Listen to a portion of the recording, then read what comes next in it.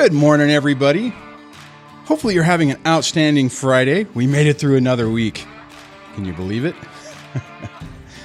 I have a special guest today, and I'll get into that in a moment. But first, let me go through my normal spiel.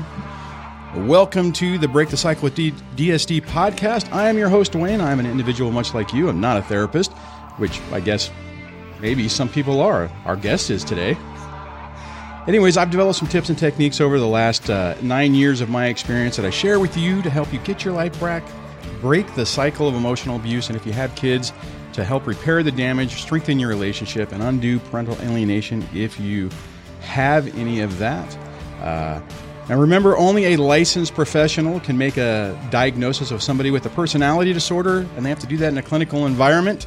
So be careful throwing around medical terms, diagnosing your ex, because as you guys have heard in the last few episodes from the different guests, it can really undermine your credibility and hurt your overall case. So just be careful, learn everything you can about it, understand the behaviors, understand the patterns, understand what you can do to deal with them, but don't go around diagnosing them. Focus on the patterns of behavior.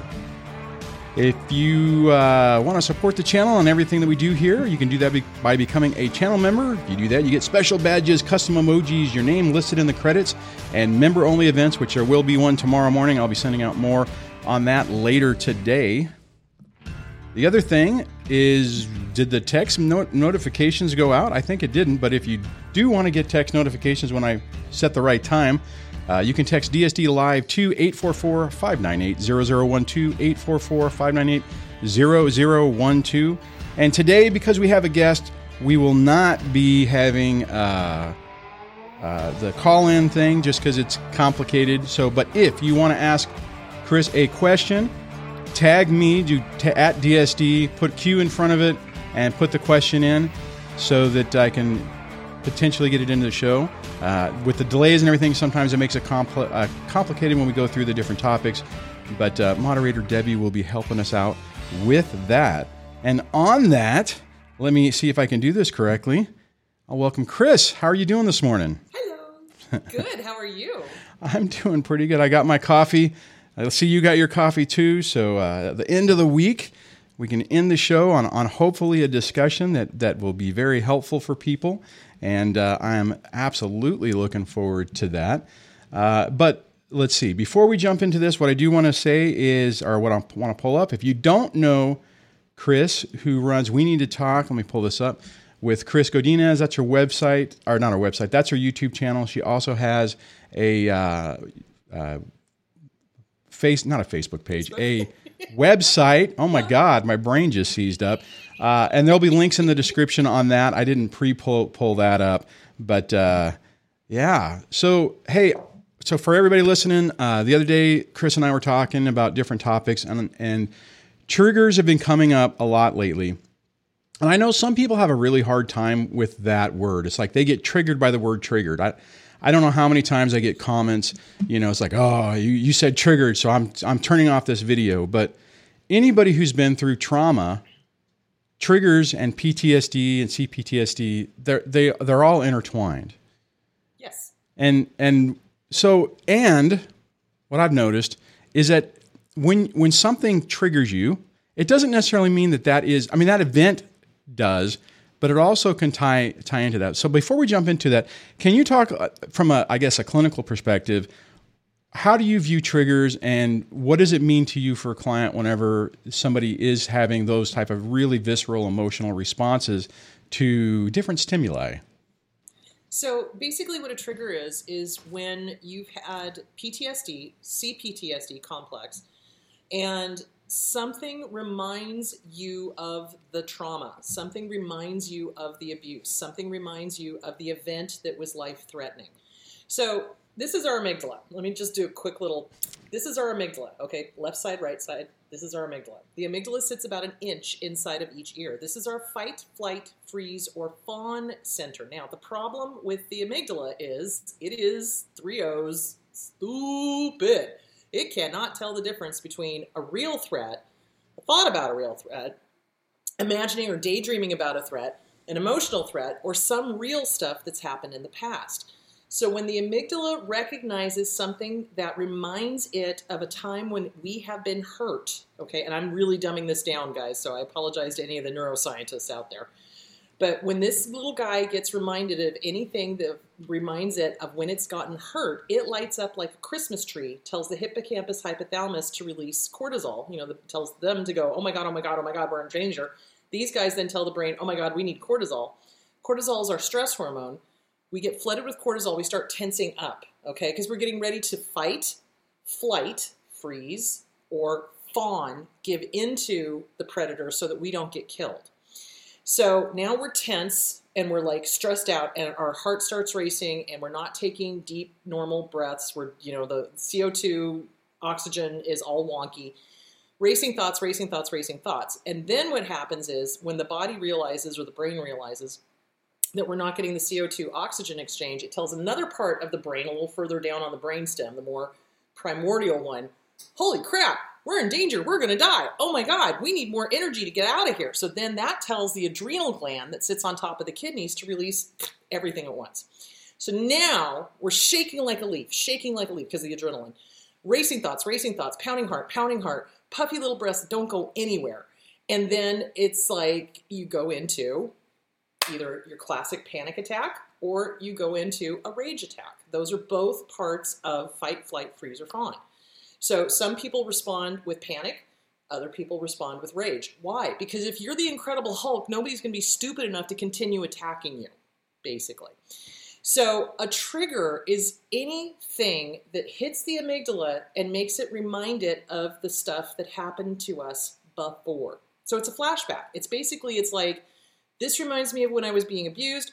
Oh my God, I'm in danger. I need to do something. And then the body goes into defense mode or response mode. So does that answer your question? Let me hit the right button. Yeah, no, actually it does. And, I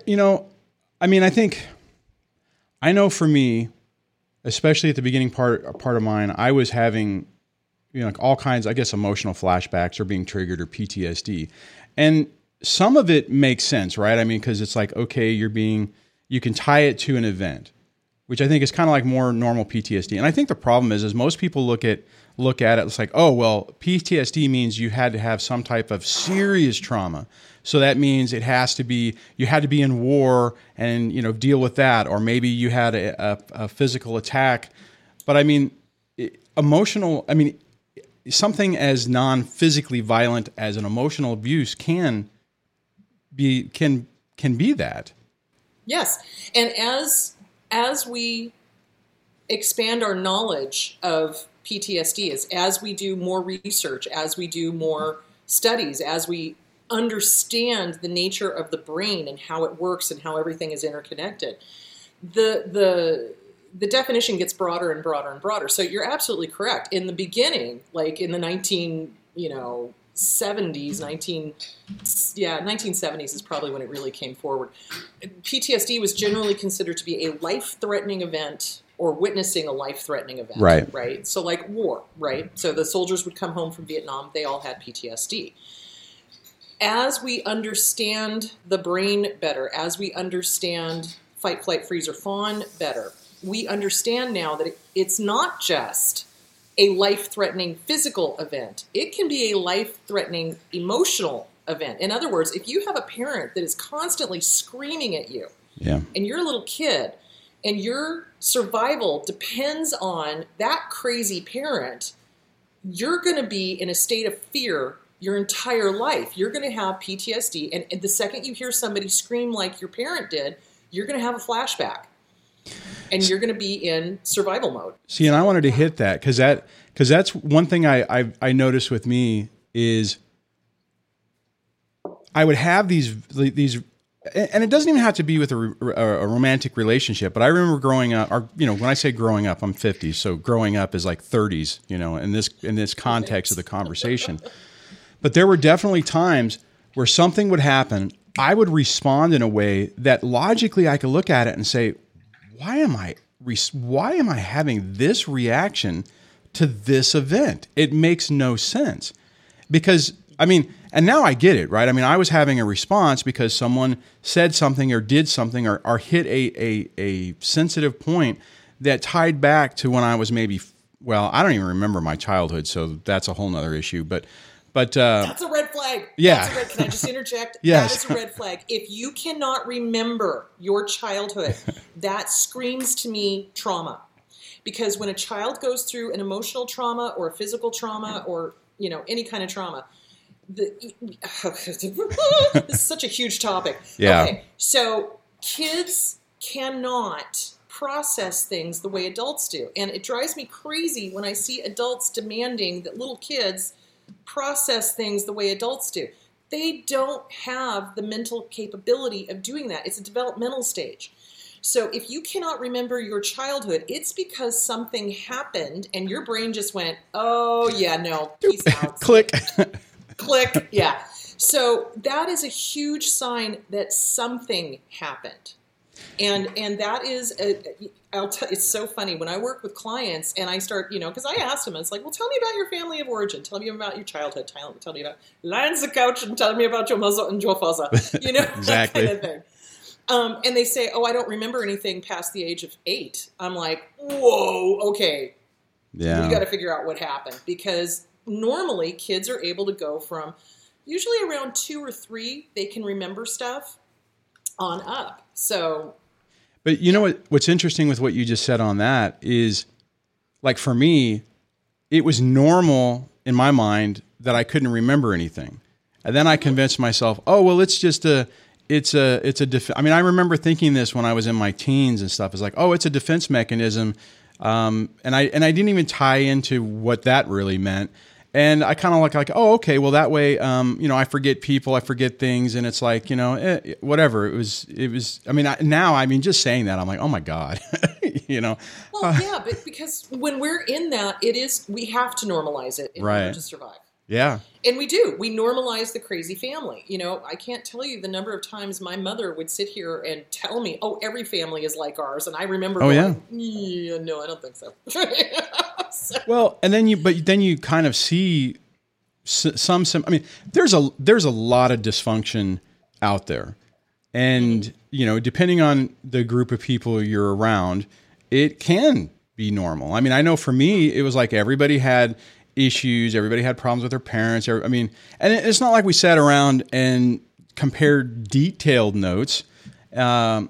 So, I mean, it made it tough, but it wasn't until I got much older, like I said, way into adulthood, that I just started looking at going, why am I having these responses to it? I mean, and it was, I mean, and even then I still didn't, I'm like, oh, okay, that means something bad. And for me personally, I didn't really start looking for help until when my marriage exploded. I'm like, okay, I don't want to be here. I never wanted to be here. This is a problem. So I might as well, dive in and try to see what I can figure out to make my life better. Right, exactly. And so if you are being triggered all the time, it drives me crazy, like you said, when people are like, oh, well, I'm just going to stop listening, blah, blah, blah. Okay, guess what? Newsflash, guys. You got to figure out what those triggers are and why. Yeah, because you're absolutely right. You don't want your world becoming smaller and smaller and smaller. So what generally happens with people that have had PTSD or CPTSD is they start doing the avoiding thing.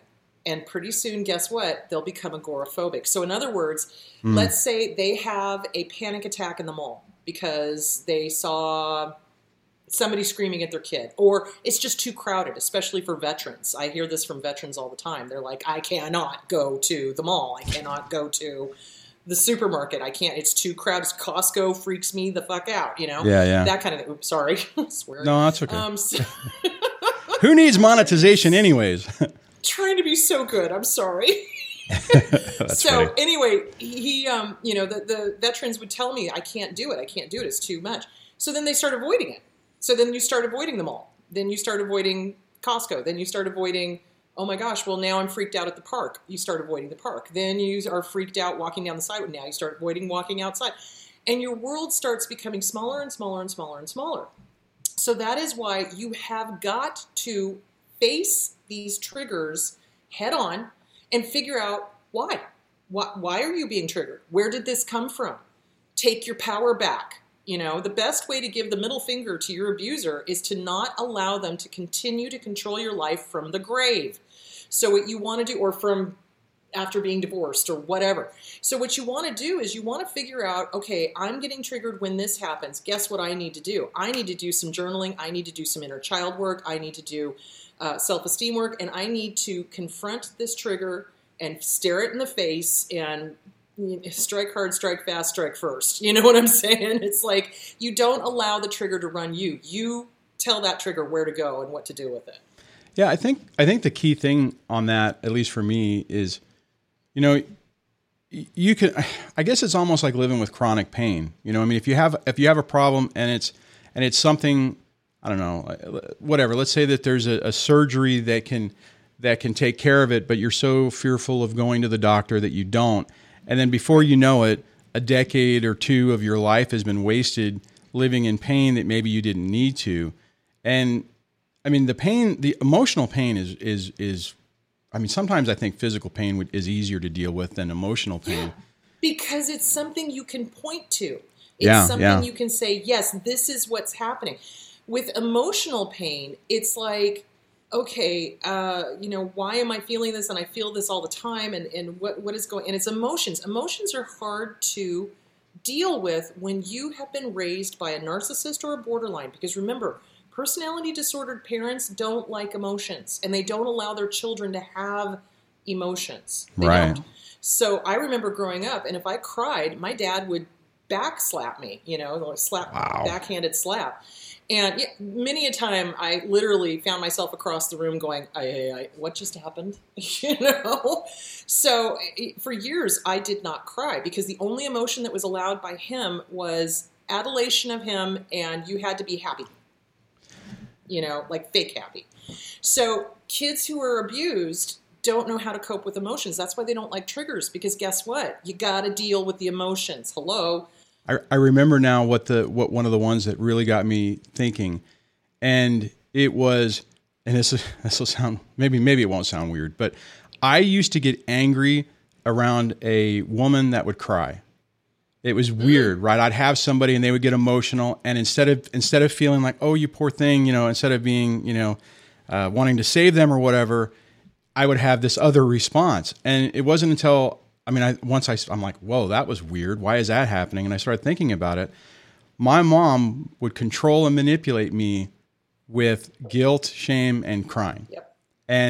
And it was, that doesn't bother me now, but I remember when that would happen, I'm like, why am I having this response? I mean, this doesn't make sense. I mean, it's like, this is right. in the list of normal responses, that's not what typically would happen.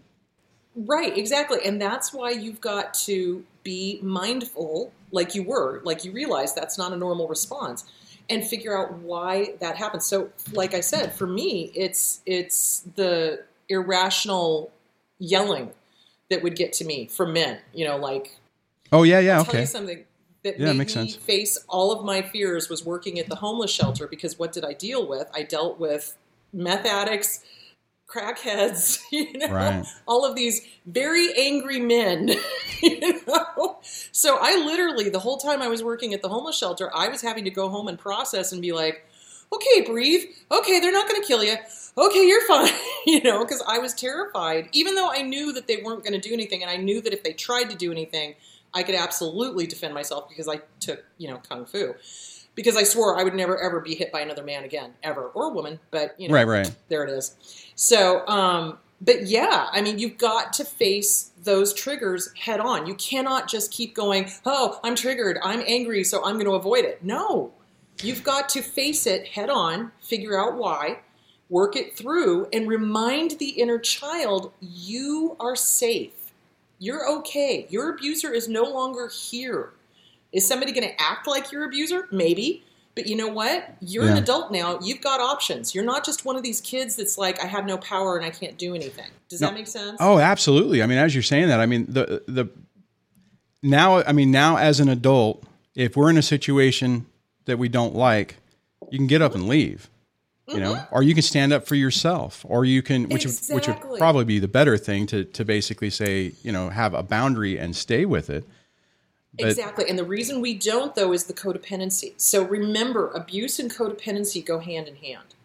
So when we have been abused, we've also been trained to take care of the abuser. We have. We guard, you know, oh, what's their mood like? Should I do this to make them happy? Should I do that to make them happy? So that is a codependency thing. And so we learn very quickly that, quote unquote, confrontation is not good. That's a trigger for a lot of people. But here's the way I want you to think about confrontation. This is your power stance. This is not, I'm being an asshole. This is, I'm standing up for myself. I am speaking my truth, and I am calling somebody out on bad behavior. That's not a bad thing, but we quickly have learned that confrontation is bad because our abusers would punish us when we confronted them or when we stood up for ourselves. So it's really important that if you find yourself with a lot of triggers, you start working on the codependency. You start working on your boundaries. The disease to please, Harriet Breaker. I cannot say that enough. Codependent No More and Beyond Codependent No More, both by Melanie Beattie. Anything by Pia Mellody. You know, it's like those books are going to help you stop the codependency so that you have the ability to go, stop, and I mean it. And then you'll be surprised how many people back off when you do that. So I had somebody had a question, and or a comment question type thing, and I want to just pull it up here. Let me see if I can. Whoops, I got to move things around so I can get it in the right. That was not the right place to put it. I grabbed the wrong box. But anyways, it says narcissists bank on the fact that the CPTSD they develop in their targets will cause them to freeze, and that's why they are so effective in court. And I want to just dovetail with that and say, or ask, my question on that would be, when you're going through a high conflict, toxic divorce, and you're basically in the middle of this, what are some techniques that you can use to deal with that and address what Merge here is talking about to minimize the power they have over us in like the real time? Right. So this is you need a therapist. You're going to need somebody that's going to reinforce your self-esteem, that's going to reinforce your own power. So when we come out of an abusive relationship, we feel powerless. And that is intentional. You know, Merv is absolutely 100% right. It's like they do it to intimidate. And they either do it so that you're constantly in fight mode. It's not just the freeze mode. They want you to be so heightened emotionally that you're not thinking clearly. That's their whole goal.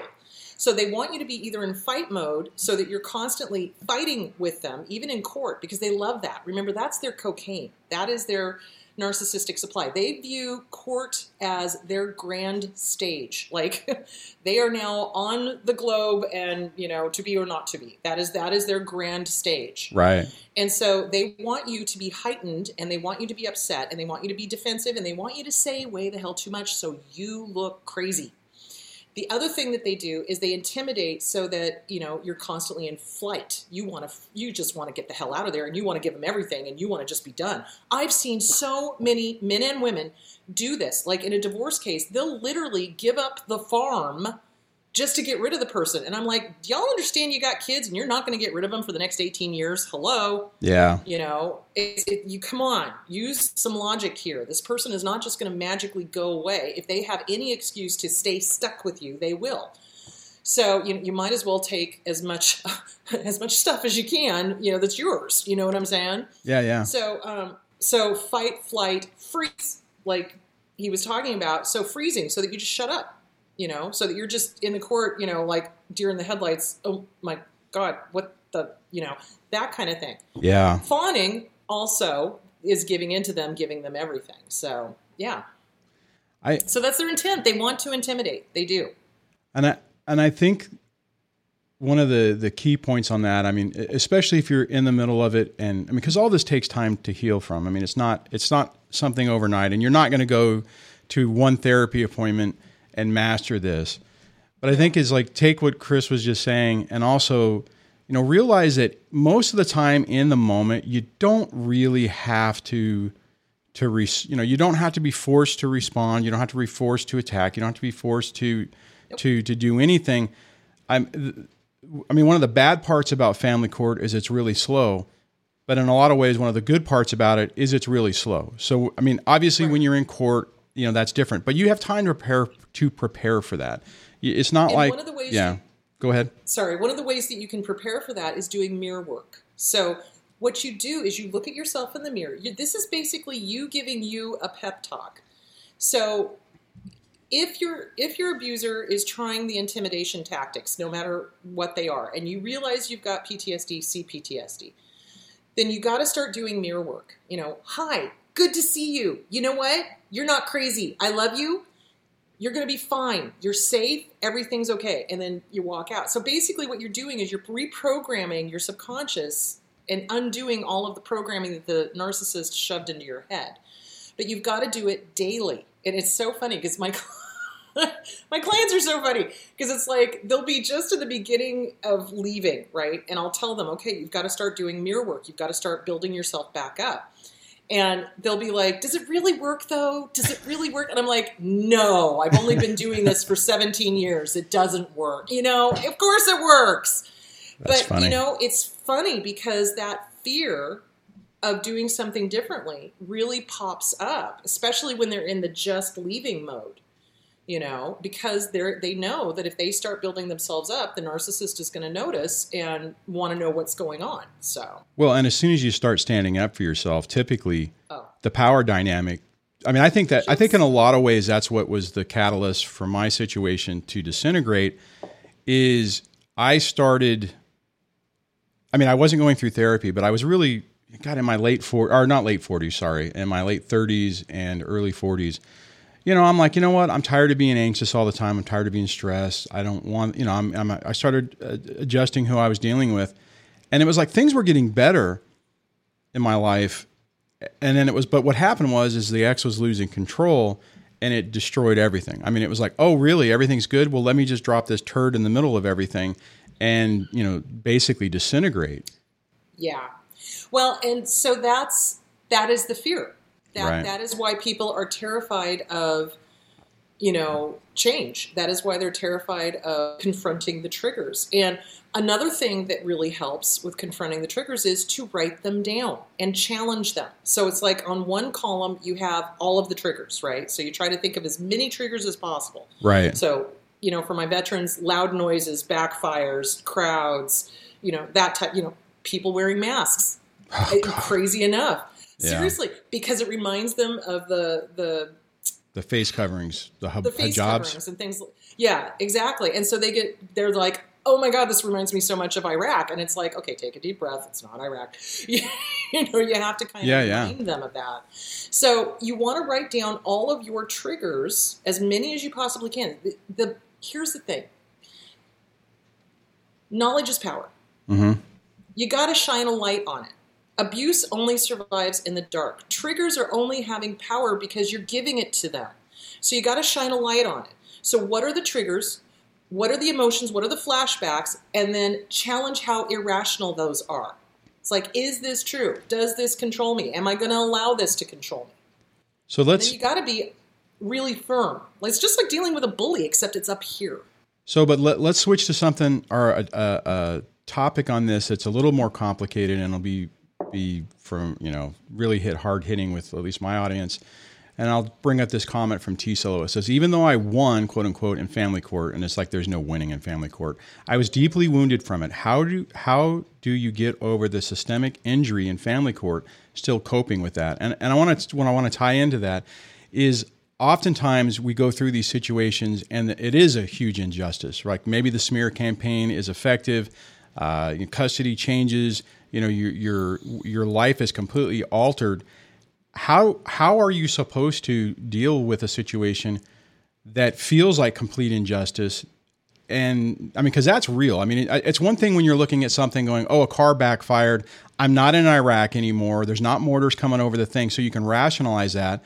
But how would you recommend people deal with, I guess, basically a loss in the court system to where your experience isn't validated and you didn't get your day in court and you didn't get justice? How do you deal with that? The best revenge is to take your power back, which means the justice system is messed Foo-hard. up. Yeah. Yeah, beyond repair. So if you want to start feeling more powerful, you've got to start speaking up. You've got to start contacting your representatives, your congressmen, you've got to get out there and start speaking up about how messed up our court system is. And it is, especially family court.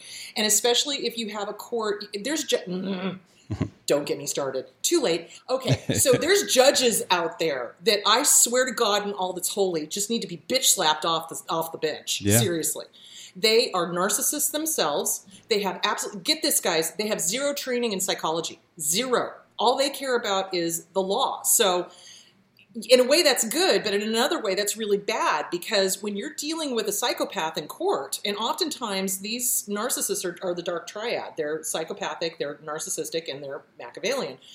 The judges, if they are narcissists themselves, will side with the narcissist because they recognize themselves in that, and they don't give a flying rat's ass about fairness or justice or anything else. Does that make sense?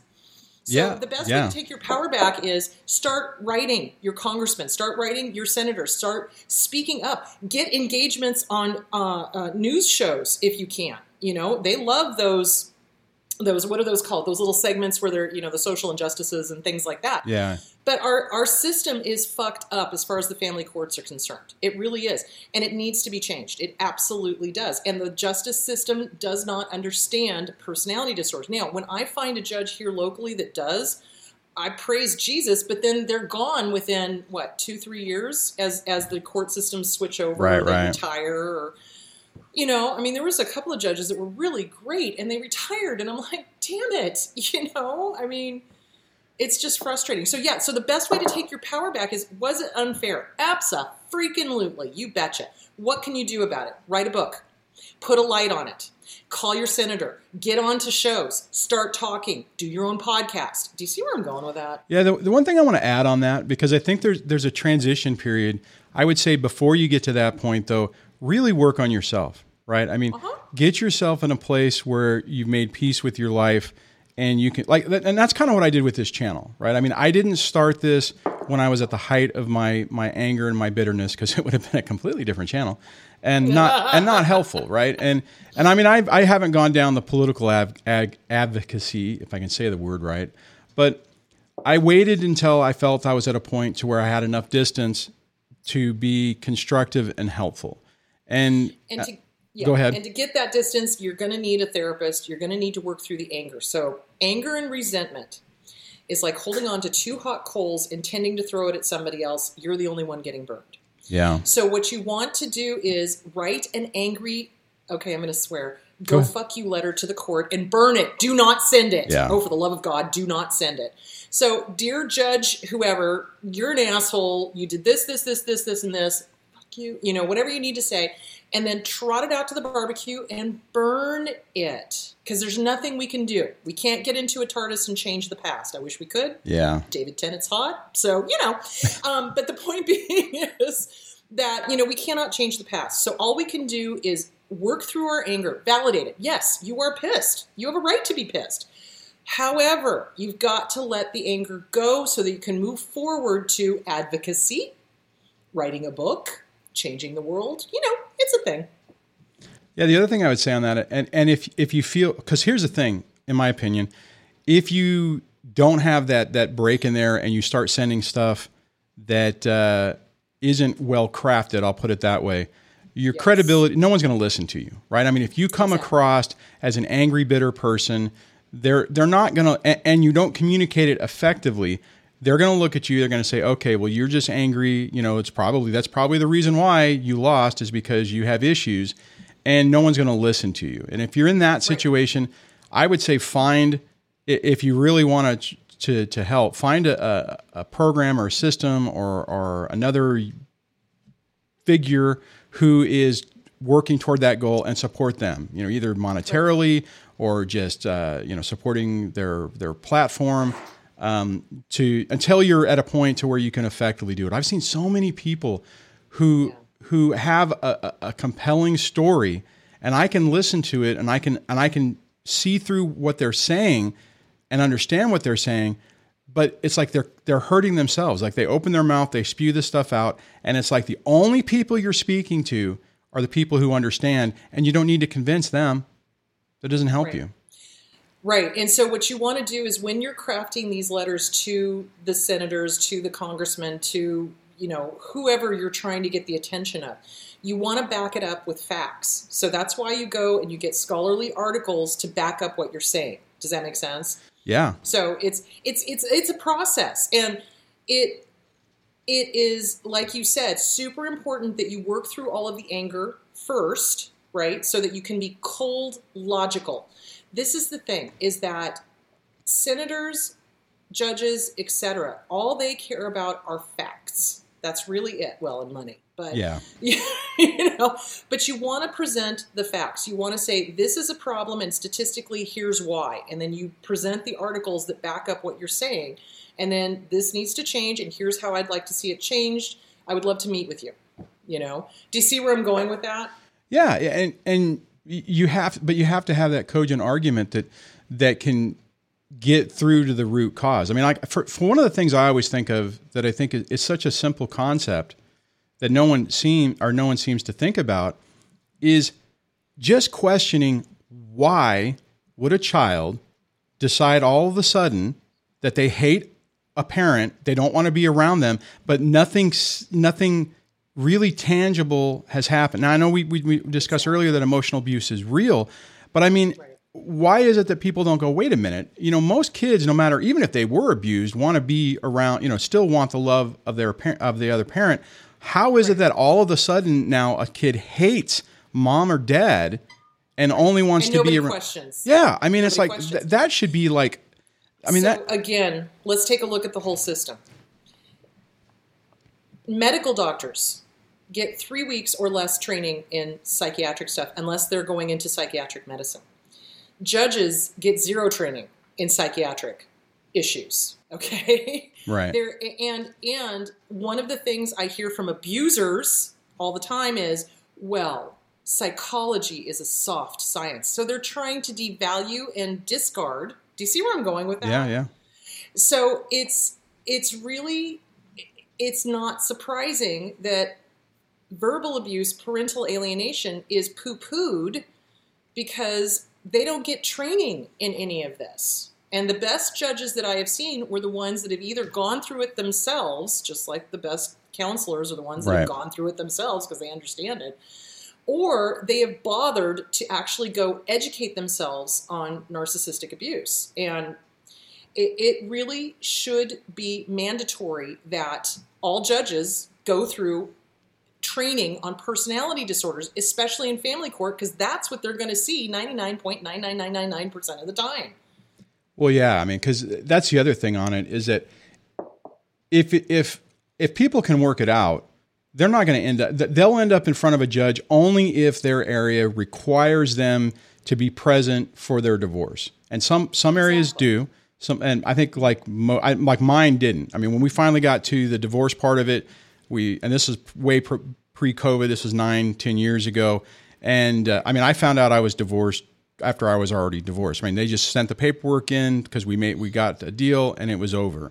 And, I mean, and I'm not saying that mine was simple. Mine, the only reason it got to that point is because we ran out of money and, custody evaluation wasn't helping the other person and, whatever. But it's like when you get into the situation where you're fighting, we're farther enough in. I'll just say it's a shit show. I mean, it's a situation to where it's a mess. I mean, and think about it. I mean, these system is just seeing these type of people constantly. I mean, everybody else, as soon as you start losing a ton of money, you're going to say, this is stupid. We're blowing our kids. Not a narcissist. Yeah. Well, no, you're right. But what I'm saying is a normal person at some point is going to say, fighting, spending $30,000 to fight over $1,000 couch is stupid. That $30,000 could buy our child a car or pay for part of college or do whatever. But no, you're right. A narcissistic person will burn the whole damn place to the ground and not care. As long as if they can bounce around going, I won. Exactly. And this is why the courts need to be educated on this, because I think I told you about the client I had where she was drugged back into court every year for 12 years until finally, we got her in front of a judge who figured out what was going on and was like, cease and desist, no more. You can't come back. We're done. I want to ask you on that person. I can only imagine the PTSD and the triggers that person had. I'm sure it was like going to the mailbox was stressful. A car driving up the street because is somebody serving them, whatever. How was that client, if you can talk about it, but able to deal with the pressure of that for 12 years? I mean, because you're just going to get so emotionally burnt out. Your adrenal glands by that point will be done. Yes. I was just going to say the physical issues were starting to mount. Autoimmune diseases were starting to mount. Right. Even seeing a police car was enough to trigger this person because the ex had called and filed false reports and claimed that, they were the abuser and this, that, and the other thing, and abusing the kid and this, that, and the other thing. I mean, it was a nightmare, and it took 12 years to resolve, and it was crazy. And it's unfortunately, that's not the only one. I mean, I've got other cases. I'm kind of doing a conglomeration here, but they've all been drugged through for years and years and years and years. And yeah, it causes adrenal fatigue. It causes autoimmune diseases. It causes, the triggers. Speaking of which, like I said, even just seeing a police car, if you've been, having your ex call the cops on you all the time for false charges, which fortunately in that case, that ex went to jail for that. But oh, nice! Finally, some accountability. But no, what you just said reminded me. I mean, in the early part of this, these were my triggers. I had if I saw a gray Dodge Grand Caravan or a minivan, Grand Caravan, whatever the hell that thing was, I would have like a panic attack. Because I kept getting court stuff. And it was the court stuff, and it was also collections, because the ex was a master at not paying bills. And then whenever it finally switched to the collections letters, she would just write my address on it. So then I would be getting these collection notes. I mean, I literally would like have to take a deep breath and go to the mailbox. When I would go to the mailbox, because I'm like, okay, she never served me, but I was so paranoid that when I would I leave my car in the garage, but when I would open it, I'm like, man, is there going to be somebody standing there to serve me paperwork, she was friends with the cops in town. I mean, it was just, it was such a horrible time. It is. And that is, again, when you have to write it out and validate what you're going through. You're not crazy. You're not. These thoughts are happening because the threat is, in your case at that time, real. Does that make sense? Yeah. So yeah, you could have opened your door and a server could have been standing there. So what you do is you validate the thought. You don't resist it. Remember, you don't go, I'm not thinking about it. I'm not thinking about it. I'm not thinking about it, because what am I thinking about the whole time? I'm thinking about that thought. But you also don't invite the fear in, because if you invite it in for coffee, it's going to stay for dinner. So what you want to do is you want to just go, okay, fear, okay, thought, okay, trigger. I hear you. I see you. Are you valid? Well, yeah, getting served is a possibility, but it hasn't happened today. So thanks for the warning. Bye-bye. Do you see where I'm going with that? Yeah. Or if it's a not valid fear, it's like, okay, fear, are you valid? No, not really. This is old stuff, but thank you for warning me about it. Bye-bye. Do you see where I'm going with that? You don't invite it in, you don't resist it. And that's basically how I dealt with it. Because I got to the point where it's like, okay, if the collection stuff comes in, from dealing with it, it's like, okay. Let me back up. One of the things is that I was really worried because my real job, my real day job, financial issues can be a condition of employment, right? So it was really freaking me, and I did have to report all that crap that she did every 5 years or so. If anybody understands my career, you'll understand what that means. You have to rehash everything that's happened over the past 5 years plus the previous 4 or 5 before that. So, I was really worried about that. I'm like, oh my God, this crazy person is doing this. I'm going to get this bomb is going to go off later. And what I finally had to realize is, okay, that like you just said, it's like, all right, that might happen, but it's not, that bad. Well, like for instance, I also realized that like on collection stuff, it doesn't automatically go on your credit file, right? So it's like when you get the letter, there's time to deal with it. It's not like, okay, now your credit's ruined, and my credit was already ruined, but that's beside the point. But I mean, I was able to take a breath and say, okay, it's not really that bad.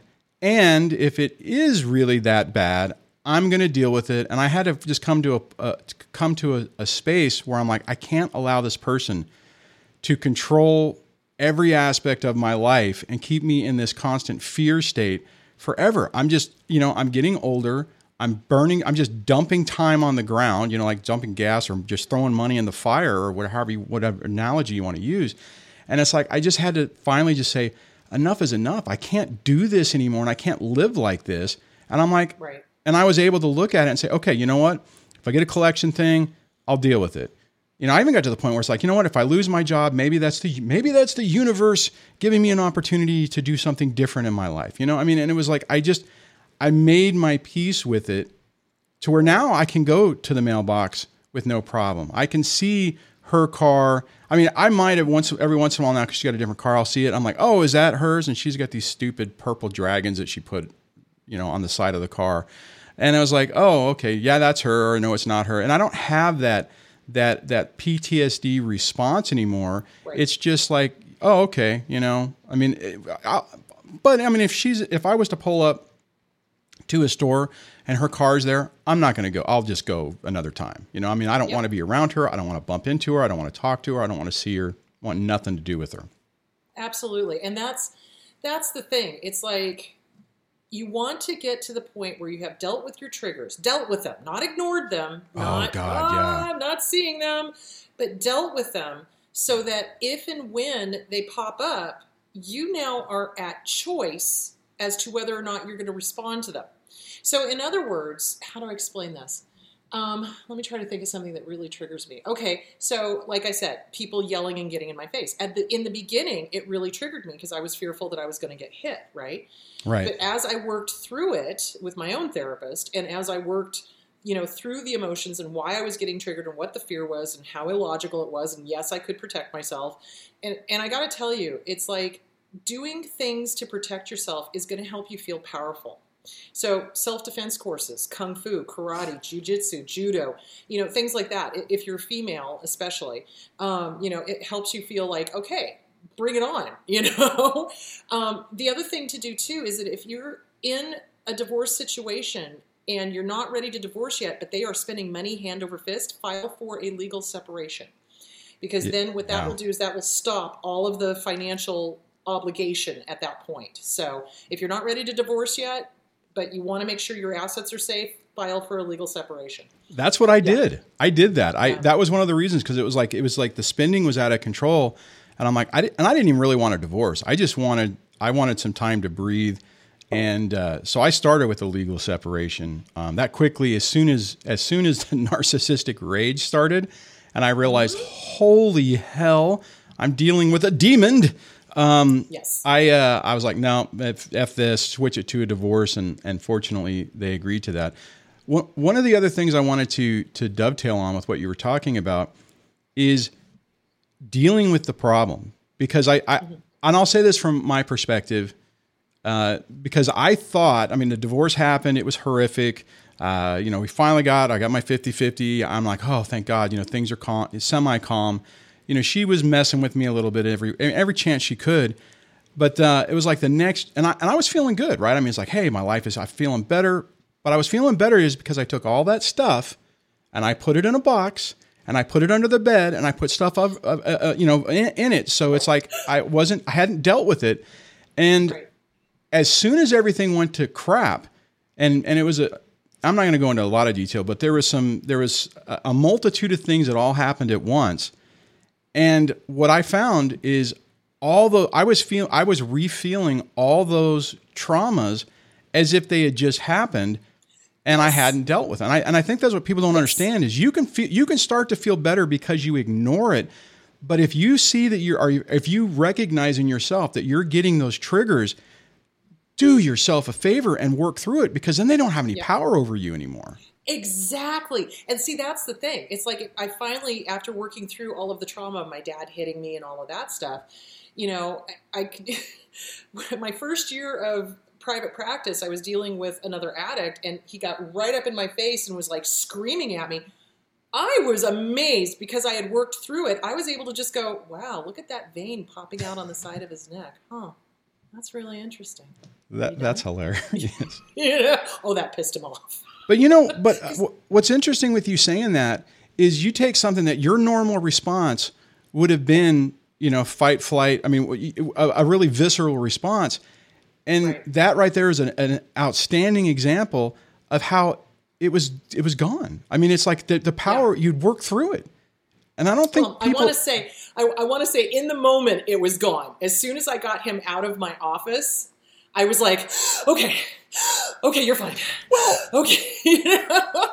No, but I mean, but that's almost, I mean, that is like a normal response. I mean, if someone gets into your face, even if you've had the best life ever and you've never had any trauma and whatever, and somebody does something like that to you, what you just said is that is a normal response.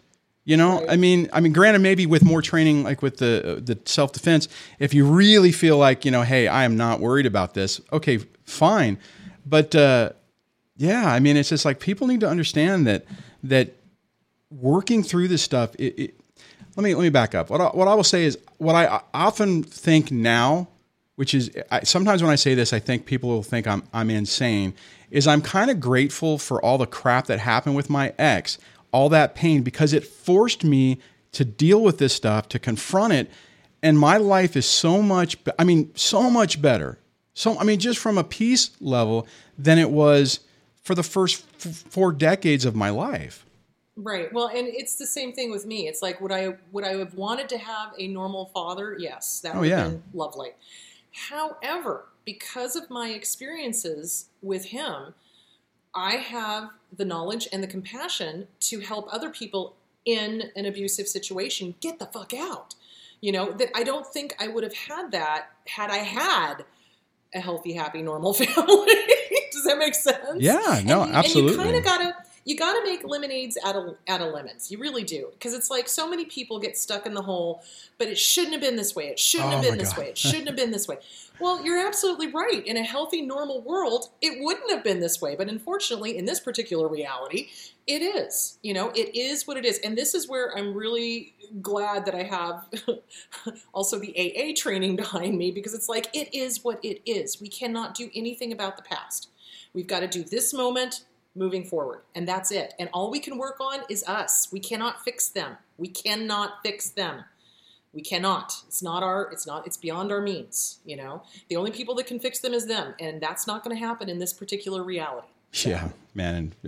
And what you were talking, it's funny what you were talking about a moment ago with, it's not fair. I mean, I fell into that.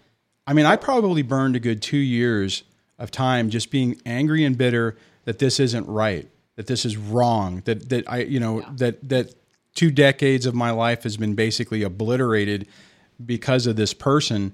And it fell into the thing where it's like, okay, partly it's because my father fell into that category and stayed angry and bitter. And like when I was going through my divorce and I would talk about it, I swear to God, he was having a triggered PTSD response and refeeling the experience from 4 decades before, whenever he divorced my mom. And I would look at that going, oh my God, I don't want to be that person.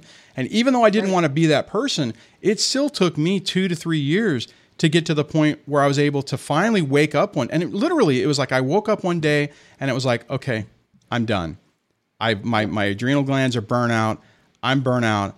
I can't, I have no F's to give. Right. I mean, it was like, right. And it's weird because everyone's threshold for that is different, but ultimately one day you're going to wake up and just say, enough. I don't want this person in my head anymore. And this is why it's important to get with a therapist. So when I have clients that come in and want to tell me their story, right? Like, I'm angry and this person's a bitch or a bastard or whatever, blah, blah, blah, blah, blah. I look at them and I go, okay, well, they did all of this stuff. Now what? you know? And then they look at me with this look like, what do you mean? I said, okay, well, we can't change it. Now what? What can you do? How can you take your power back? That's really what it boils down to with triggers, with abusers, with everything. How can you take your power back and how can you affect change in your life? And how can you help other people that are going through it? That's really what it's all about. So instead of getting stuck in the story of, oh, this is triggering me, and oh, that is triggering me, and oh, that person did me wrong, and oh, that's not fair, and da-da-da-da. Well, you're absolutely right. It is not fair. I will validate that till the cows come home. Now what? You know, what's the next step? What's funny is with you saying that, I don't know. I mean, my therapist was outstanding, and I can't remember if we had that particular aha moment or not. But I can imagine, I mean, when you said it, I can see how people are just like, wait, what? It's like I have 4 decades of my life that I've lived this way. And it's like this concept of, okay, you're right, you did it. Do you want to feel that way for the rest of your life? Is this what you want the rest of your life to be? And I think for the most part, I mean, some people probably yes, because the anger and the bitterness and everything kind of gives them that little blanket, I guess. But realistically, the answer is no, right? And it's like, no, I don't. I don't want to live this way. Who are you without the anger? Yeah. Yeah. So a lot of people become the anger. It's like they don't know who they are without the bitterness and the resentment. They don't know how to be without this shield of just, armoring of anger and resentment and this and that. And da-da-da. Let it go. Who are you without it? Yeah. And a lot of people are afraid of that. So, yeah, that's why it's important. Get with a therapist. It's going to call you on your shit. It's again, it goes back to the fact that when you get to the point that you can release this, your life fundamentally changes. I mean, it's just like in miraculous ways. Yeah, and you don't even. It's like one of those things where to be honest, for me in my situation, I figured it was going to be like a chronic pain. I figured it was going to be one of those situations where I like, all right, I'm going to always have this dull pain and I can't get over it. And it's like, okay, I just have to accept it. And I did. I mean, I'm like, okay, this is my life. But I mean, so what can I go on with it? But for me personally, when I've worked through these things, it's like, no, it's like that is gone. Right. I mean, I don't sit around complaining, or not complaining, but ruminating about my marriage or the crap with my family or my mom.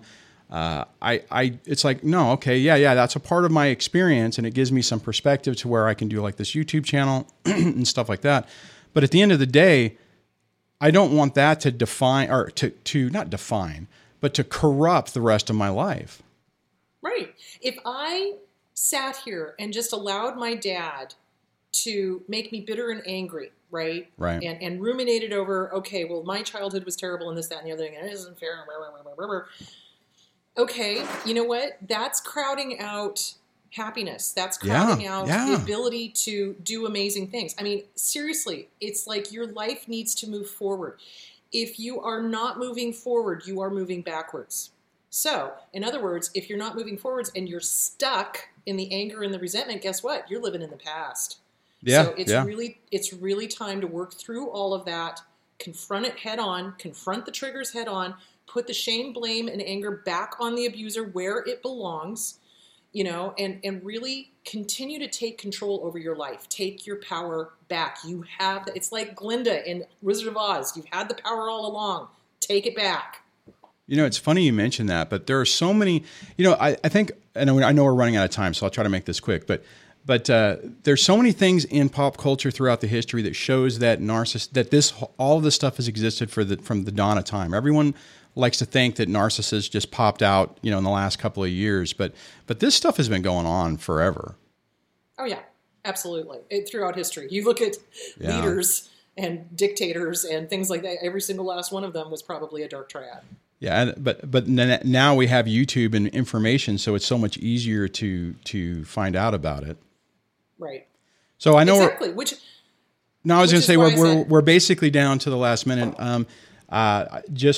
Just to pull back up, make sure you check out Chris's channel. She does a weekly Sunday live stream where she's topic and everything, and then does a Q&A at the end of that. Plus you do other videos and stuff, and then there's information on her website where you can find that. Is there anything else you want to add before we wrap everything up?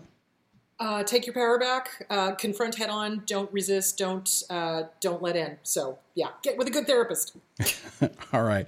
And on that, guys, thanks you for hanging out with us. Man, that went fast.